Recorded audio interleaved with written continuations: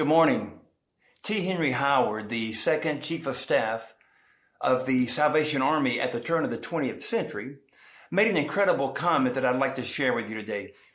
He observed, "We cannot measure spirituality by rules of philosophy or definitions of theology any more than by a carpenter's rule or a chemist's scale. It is with the heart man believes unto righteousness.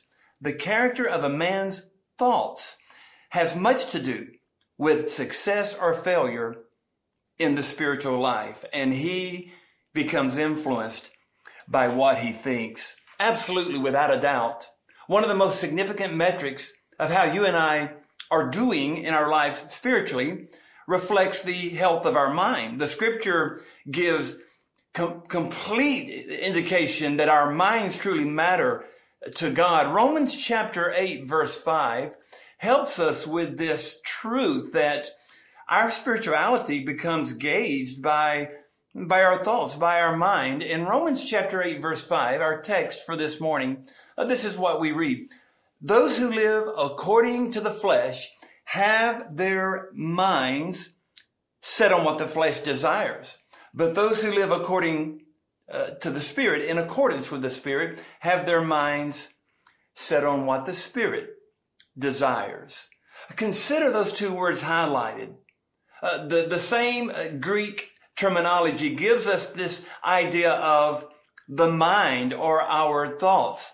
From the old Greek term phronouson, this idea of mind actually most literally represents that area, we might say, around the heart or lower, that place where we feel, that place that reflects compassion and passion, that visceral implication of our thoughts and our emotions becomes referenced in the idea of mind from this old word. So what we have here doesn't reflect something that would be considered intellectual or merely cognizant. But here what we have is the visceral affecting how we think and becoming action.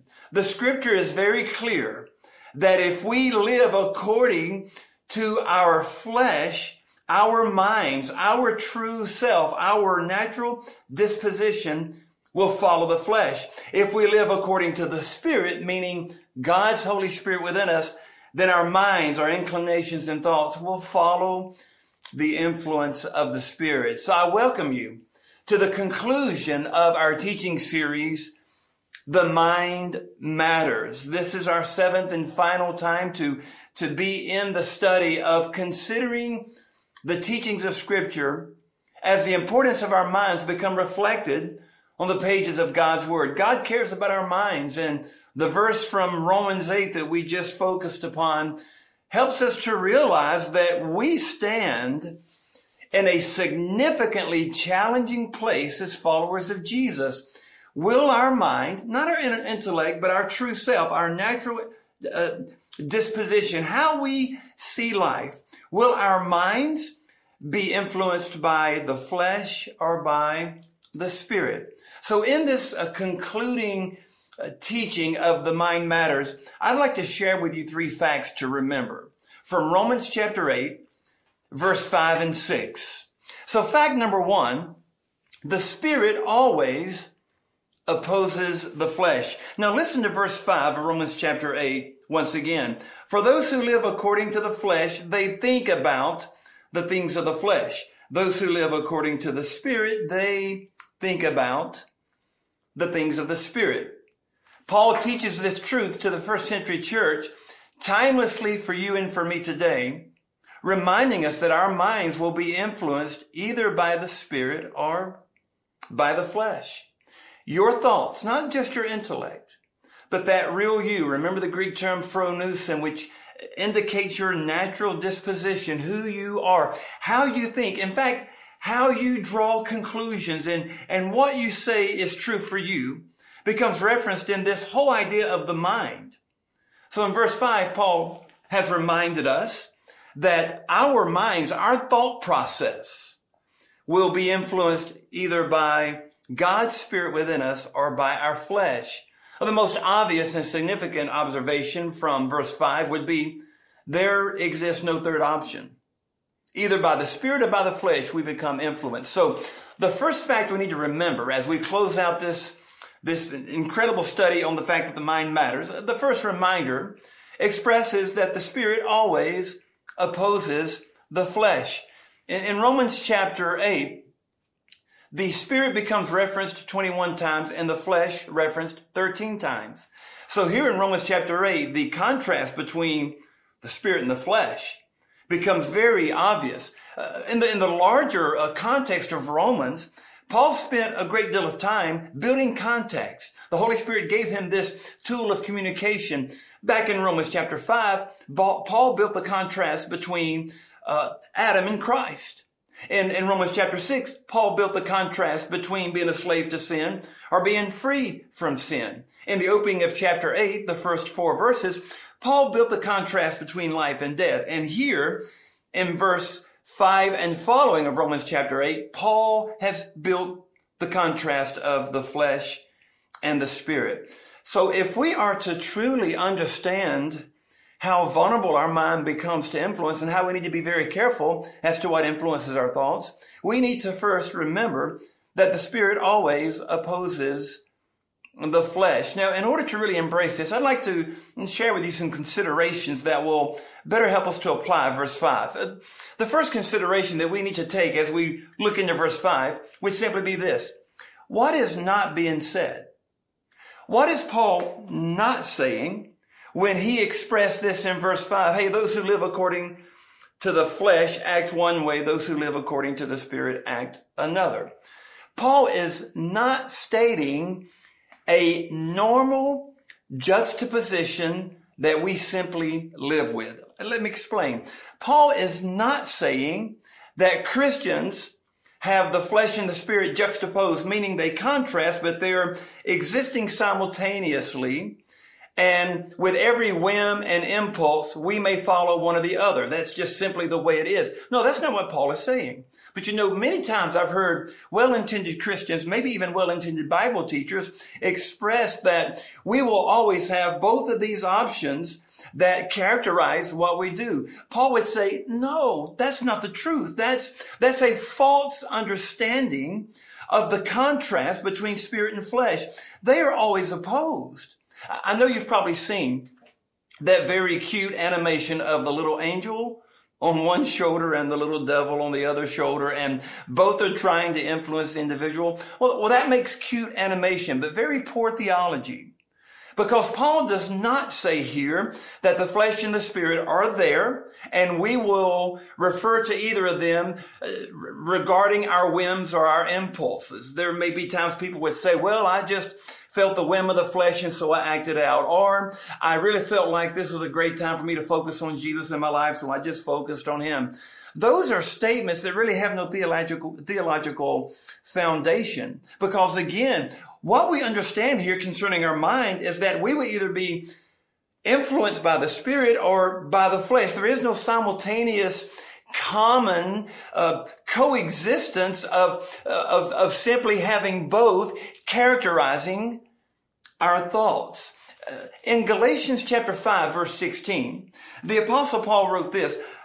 Paul wrote, if I walk by the Spirit, the word walk there can indicate live. If I walk by the Spirit, I will not fulfill the desires of the flesh.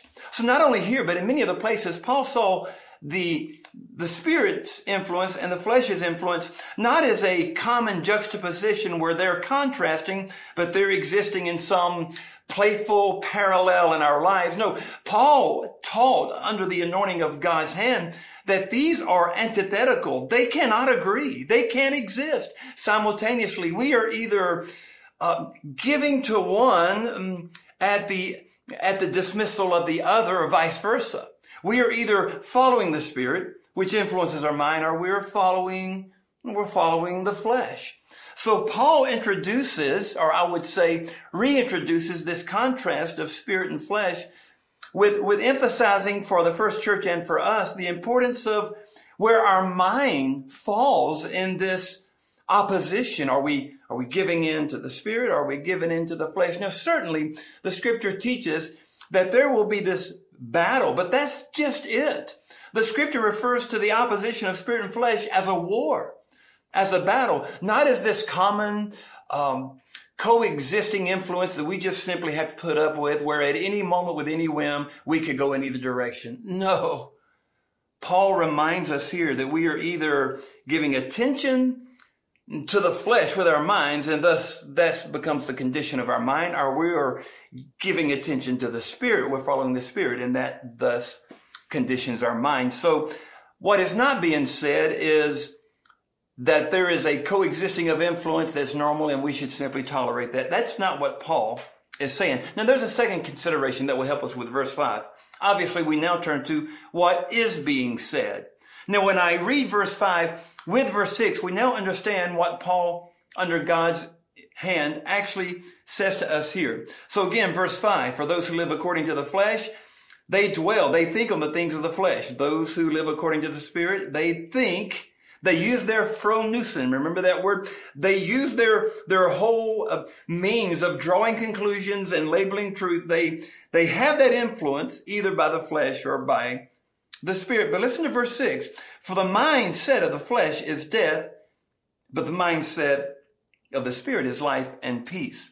So in verse 5, the mind becomes reference, but in verse 6, it's as if the emphasis turns not just to the mind or thoughts, but to the mindset, the actual practice of our thoughts. So what Paul is saying would be that the Spirit and the flesh actually represents two natures. The Spirit and the flesh actually represents not just two separate natures, of course, but two separate rules, two separate governing influences over our life. The language of verse 5 and verse 6 indicates a rule that controls, that becomes absolute. So there exists no way that the Spirit and the flesh can influence my mind at the same time. Paul would say, no, they're in opposition. So what Paul is saying is you are either giving to the influence of the Spirit or you're giving to the influence of the flesh. Either God's Holy Spirit in you is directing your minds, period, or your flesh is directing your minds. They are in opposition. So that's exactly what Paul is saying here. Now, a third consideration that will help us to really embrace verse 5 would be to consider what the context supports. We know what Paul was not saying. We know what he is saying. But now let's look at the context of Romans to see support to this first reminder that the Spirit and the flesh are always in opposition. Now, there are many places in Romans where we could find support for this teaching, but we move simply back one chapter to chapter 7. Now, so that we might understand more significantly that Paul does not speak about a friendly, negative and positive influence sitting on our shoulders where we fall to either by a whim. Paul looks at something much more deeply and much more significant about the opposition between the Spirit and the flesh. And chapter 7 serves as a great commentary for chapter 8. So I'd like to read just a few verses from Romans chapter 7, beginning with verse 23. This becomes Paul's personal testimony. Paul said this, but I see a different law in the parts of my body. Here's the phrase, waging war against the law of my mind and taking me prisoner to the law of sin in the parts of my body. Listen to verse 24. Paul stated, what a wretched man am I. And then he continues, who will rescue me from this body of death? Verse 25 of Romans 7. But I thank God through Jesus Christ our Lord. So then with my mind, I'm myself, I'm a slave to the law of God, but in my flesh, a slave to the law of sin. The significance of Paul's testimony here rests upon that very picturesque expression, waging war.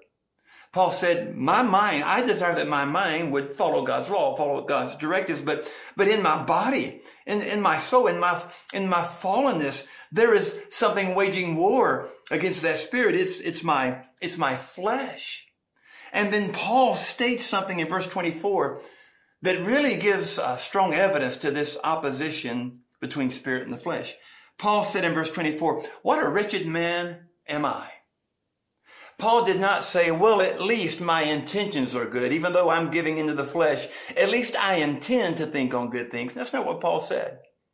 Paul didn't say, well, even though I allow the flesh to create thoughts in my mind that aren't acceptable to God, at least I'm still reading the Bible. At least I continue to attend church. At least I'm still listening to good Christian music. No, that's not what Paul said. When Paul recognized the opposition, Paul said, what a wretched man I am, that I could be pulled by God's Spirit in me in one direction, but then I could be pulled by the flesh in another. Paul said, what a wretched man am I that my mind could be held captive by the flesh, or my mind could be held in obedience to God's influence on my life. But Paul said, there is a war waging in me. And Paul said, what a wretched man I am. The word wretched there is an interesting term. It actually can be defined as a critical experience that is beyond man's resolve.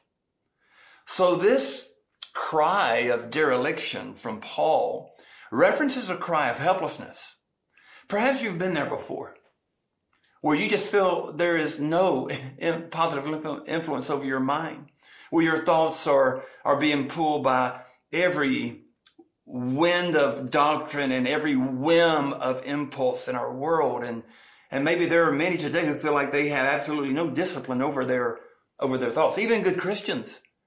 And Paul would say, how wretched we are that there's this opposition. But then Paul did not leave the last statement to be this cry of dereliction. What a wretched man I am. Who can resolve this? No, Paul actually made that statement not as a final cry of helplessness, but as a prelude to grace. Because after that statement, Paul said, I thank God through Jesus Christ our Lord. So Paul said, Jesus becomes my answer to this opposition. Paul said clearly the answer to the opposition between spirit and the flesh is not a what, but a who. The answer to this opposition is not a what, meaning I'll simply attempt to do better with good intentions. No, the answer is who? Jesus Christ, who through the Holy Spirit has taken up residence in us. And we have his influence here. But all that flesh can also influence. And Paul made it very clear in verse 5 and 6. Hey, these two influences are in opposition. And it seems as if Paul is laying the responsibility on the individual. Does it not? Because Paul said, hey, he or she who gives way to the flesh, that's where their mind will be. He or she who gives way to the Spirit, he or she who follows the influence of the Spirit, that's where their mind will be. So we see this stark reality that takes us to our second reminder, that the mind is never neutral. The first reminder, well, there's an opposition between the spirit and the flesh. That opposition is there. It's not a common, convenient parallel in our lives, but an antithetical waging of war. But then Paul turns more deeply in verse 6 to this idea of the mindset. And Paul said, for the mindset, the mind that actually has taken its means of drawing conclusions and defining truth from the flesh, well, that mindset ends in death. The mindset of the Spirit, you see this in verse 6, ends in life and peace. Oh, that's a powerful statement. And for just a moment, consider again that the emphasis lies upon this extreme difference, either between the influence of the flesh or the influence of the Spirit. The mind is never neutral. At this moment, at this very moment, your mind is either giving to the things of the flesh which lead to death, meaning a spiritual death, a separation from the Lord, or your mind is given to things that lead to life and peace, meaning the life, the resurrection life of Christ. For here in this text, the idea of life points to the new life that Jesus brought through the empty tomb and the peace that reconciles us to God through the work of Christ. So this unique peace comes from the life and the result of our mind being controlled by the Spirit. It's life and peace. It's as if Paul here in verse 6 actually describes someone who doesn't know Jesus and someone who does know Jesus, someone who chooses to follow the flesh and someone who chooses to follow the Spirit. So with those two influences before us, we have to understand the mind is never neutral. So consider this parallel, if you will, from the scripture, but more than that, consider this opposition.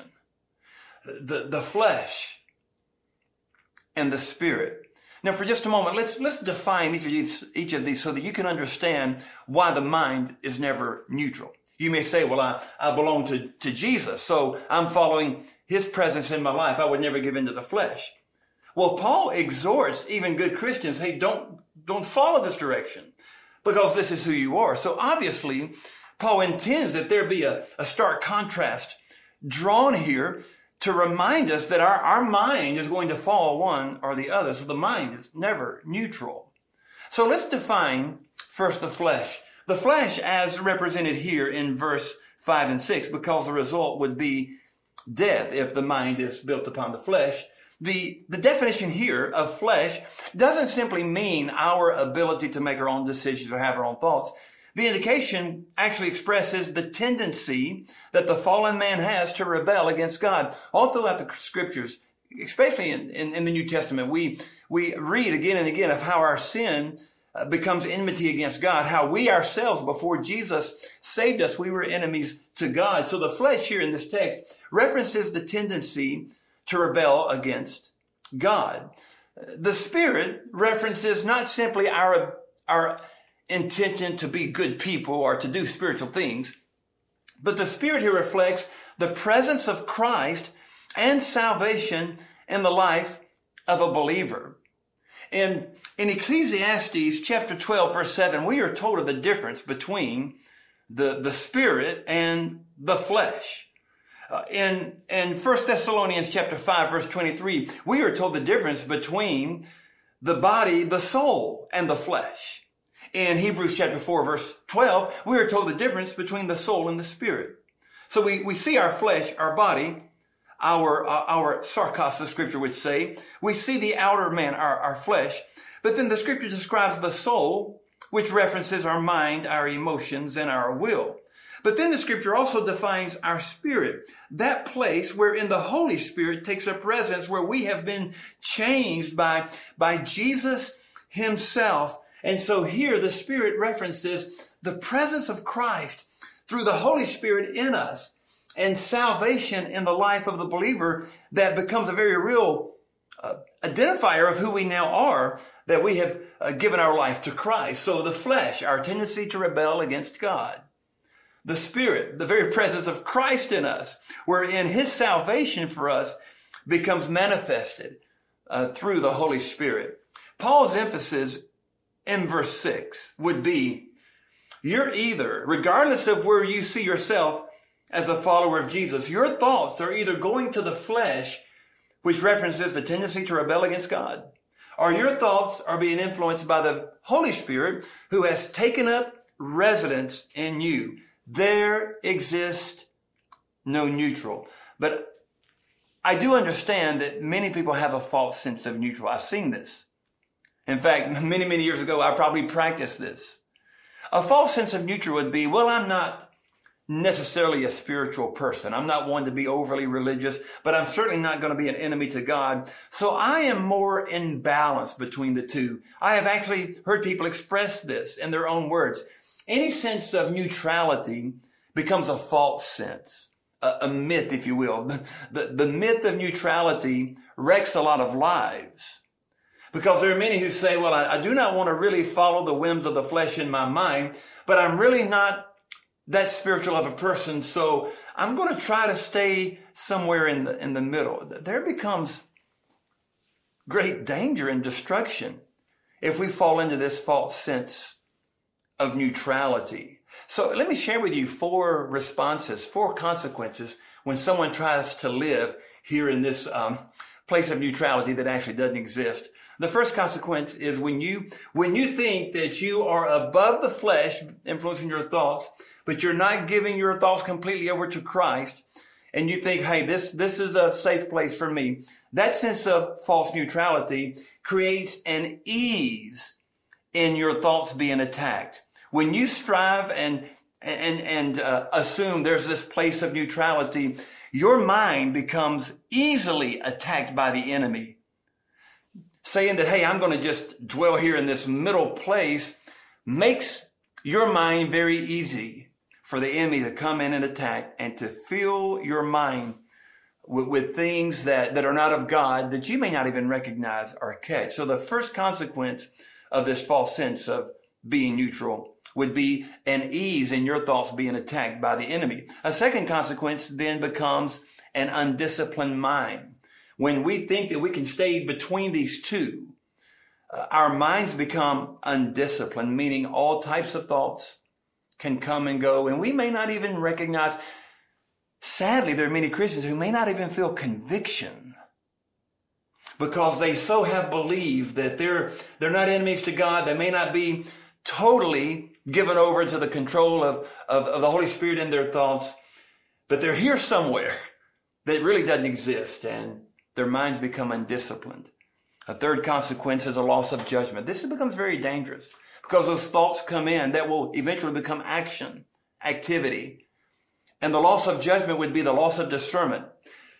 Do we really know which thoughts come from the enemy and which thoughts come from the Holy Spirit? There is no third place from where your thoughts come. So can we truly say we have keen discernment on every thought and know where they come from? And when they come from here, we repent. And when they come from there, we obey. Can we say this? Well, the person who attempts to stay neutral develops that loss of judgment. And then finally, the first three result in the last, a vacillating Christian. Now, this doesn't necessarily mean that you've lost your status as a Christian, because when Jesus has you, no one can take you from his hands. But the destruction of a vacillating Christian, a Christian who follows the flesh while thinking he or she may be following the Spirit or at least making good decisions. That becomes a very destructive place for anyone to live. And so Paul gave us verse 6 to say, hey, the mindset on the flesh is dead. You may be following Jesus, but if your thoughts come from here, there'll be destruction if you're not careful. Or the mind is set on the Spirit, meaning your desire to obey him, and your thoughts are focused on what he desires for you. When we fight to stay in the middle, we see these consequences that can be very dangerous and very, very destructive in our lives. In the United States, there is a physical disorder we know as sleep apnea. The Sleep Apnea Association estimates that 22 million of us suffer from this sleep disorder. And in simple terms, this disorder represents someone who, during their sleep, repeatedly stops breathing, stops taking in oxygen. And these become very dangerous symptoms of this disorder.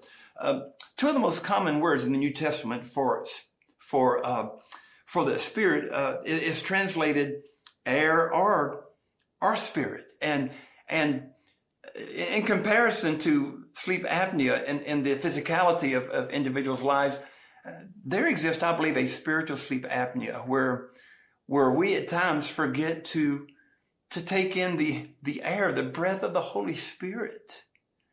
And there are times when we forget such verses like Ephesians 5:18. It's a present but passive imperative. Be filled with the Spirit. Open up your heart. Let the Holy Spirit guide you and lead you. But I'm fearful that there may be a spiritual sleep apnea where we have been lulled to sleep by some sedation of this culture, where we forget that our total dependence is upon the Spirit and upon his presence in our lives. So we're either depending upon the Spirit or we're falling into this spiritual sleep apnea and we're listening and following the flesh. This becomes a dangerous consequence when we dwell here. So Paul gives us a third reminder as we close out the teaching today from the opposition between the Spirit and the flesh to this fact that we can't be neutral. The mind is never neutral. We come now to a third and final reminder. Your spiritual identity should determine the focus of your mind. Now, this becomes very simple, but again, expresses the message of verse 6. The mind set on the Spirit seeks the things of the Spirit. The mind of the flesh seeks after the things of the flesh. Notice something about verse 7. We're going to move forward just a couple of verses to really apply this truth that your spiritual identity should determine the focus of your mind. Verse 7 reminds us that the mind of the flesh is always an enemy to God. Verse 8, if we continue reading down, reminds us that the mind of the flesh cannot please God. But look and listen at verse 9. Paul said in verse 7, hey, if you're following the flesh, well, then your thoughts are an enemy to God. If you're following the flesh, then your thoughts can't please God. But it's as if Paul pauses and puts his loving pastoral arms around the first church and brings them into the truth of verse 9. And Paul said this in verse 9, but you are not in the flesh. You're in the Spirit, since the Spirit of God lives in you. So Paul reminded the church of the first century with a solid truth that should be reminding you and I of our identity today. Your spiritual identity should be determining the focus of your thoughts, your inner disposition, your way of drawing conclusions and clinging to what you know is true. All of this should be influenced by the Spirit, because your identity is a spiritual identity. Not long ago, someone said, Pastor Ken, I'm just not a spiritual person. I think what they were trying to say is they're not a religious person, meaning they didn't really find a lot of peace in doing different functions in their religious practice. Well, I certainly had questions about that comment, but when they said I'm not a spiritual person, I said, yes, you are. Yes, you are. You've been created in the image of God, and I pray that you're a spiritual person because the Holy Spirit, through your faith in Christ, has given you new life in your spirit. And if you know Jesus, your identity is now a spiritual identity. You've heard me say this before. We are not physical beings trying to live in the Spirit because of our faith in Jesus. We are spiritual beings. We are identified spiritually, simply trying to live out our faith in the body. And so Paul emphasized this. Your spiritual identity should determine the focus of your mind. The Holy Spirit represents who you are in Christ. And although the mind of the flesh becomes enmity to God, the mind of the flesh can't please God, you're in the Spirit because the Spirit dwells in you. So if we were to move back to that opposition between spirit and flesh, Paul would say, why are you even thinking that there is an option for the flesh to influence your thoughts? You have the Spirit of God in you. This is who you are. That should be influencing your thoughts, that which you know is true and that which you cling to, that affects how you live out your life daily. So our spiritual identity, without a doubt, should determine the focus of our minds. There was an article in the USA Today paper several years ago that analyzed a surge in the United States of a particular group labeled the spiritually apathetic. And this article really drew my attention in. And the article, perhaps common language for some of us, the article stated that there really aren't atheists, but there are those who just choose to ignore that which is spiritual. And whether you would agree with that statement or not, the article then unfolded some research, some from Baylor University, some from Lifeway, that indicated how despondent our culture has become to things that are spiritual. One research, particularly from Baylor University, revealed that 44% of Americans who responded to the survey said they spend no time thinking about eternal wisdom or eternal matters. 46% told Lifeway research that they never really wonder if they're going to heaven or not. It's just not a thought to them. 28% told Lifeway that the deeper meaning of life as it pertains to God is just not important personally. On and on again, these statistics piled up, and the article really overwhelmed me because of how largely in our culture there seems to be a spiritual despondency. I'm not sure that's too dissimilar to the first century, where although the church is growing and emerging, Paul understood there were many in the church who were only linked to the church because of relationships or because of a desire to simply live out the law. There was no deep allegiance to Jesus Christ in many hearts. And so this is why Paul, led by God, brought this truth very clearly to the church. Hey, you're either being influenced spiritually or you're being influenced fleshly, particularly in your mind. And with your thoughts, Paul said, you're either being led spiritually or you're being led in the flesh. And so your spiritual identity, dear follower of Jesus, should determine the focus of your mind. And so I leave you with these thoughts as we close out this teaching series. Someone may say, how can I truly keep my mind on the Spirit? Well, here are just some reminders from this entire teaching series that will help you to keep your mind on the Spirit. First, remember to cast down arguments. 2 Corinthians 10:5. Take those arguments down that would speak or influence you against your faith in Jesus. Cast down those arguments. Too many people tolerate truths that come into our lives that are contradictory to the truth of Christ. Paul would say, hey, cast those arguments down. Secondly, renew your mind according to the Word of God. Romans 12:2 reminds us to have our mind renewed, particularly on the truth of God in Christ. Have your mind focused on the gospel truth, the truth of God in Christ that has changed our lives. Also, let the mind of Christ dwell in you. I love that simple statement in Philippians 2:5. Have this attitude in you, which was also in Jesus. Allow the mind of Christ to be your mind, to guide your mind, and to guide your thoughts. And then finally, regularly establish your thoughts. Proverbs 16:3 reminds us, commit your works to the Lord, and your thoughts will be established. Isn't that amazing? Commit your works, meaning commit your daily life to the Lord. Say, God, I'm living this day for you. My heart's surrendered to you. And as you do that, the promise will be your thoughts are established upon Him. So I hope that these concluding thoughts have helped you. I hope these reminders have helped you to consider, again, how important it is that our mind truly matters. Hey, from this point forward, do not allow anything to influence your mind that you would allow to influence your actions. Guard your mind, guard your heart, because from your heart, from your mind, comes the activity, comes the wellspring of life. So let's guard our hearts and our minds in Christ Jesus, and let's see Jesus do some amazing things in and through us because we are surrendering our thoughts and our minds to Him. Thanks for being a part of this teaching series. I'd love to pray with you. Father God, thank you for meeting us here and teaching us through your word. And Father, as we move into Thanksgiving and into the Advent season of Christmas, Father, make our hearts so joyful and thankful for what you've done for us in Jesus Christ. And Father, for those that are here today, Lord, if there's anyone that needs to reach out, I pray, God, that we will be able to connect so that our faith is encouraged and our faith is strengthened. And we pray this in Jesus' name. And together we said, amen.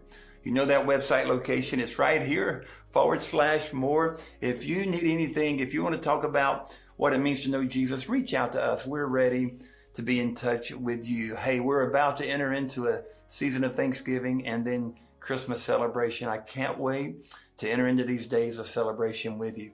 Thanks for being here today. Love you a lot. See you soon. Bye-bye.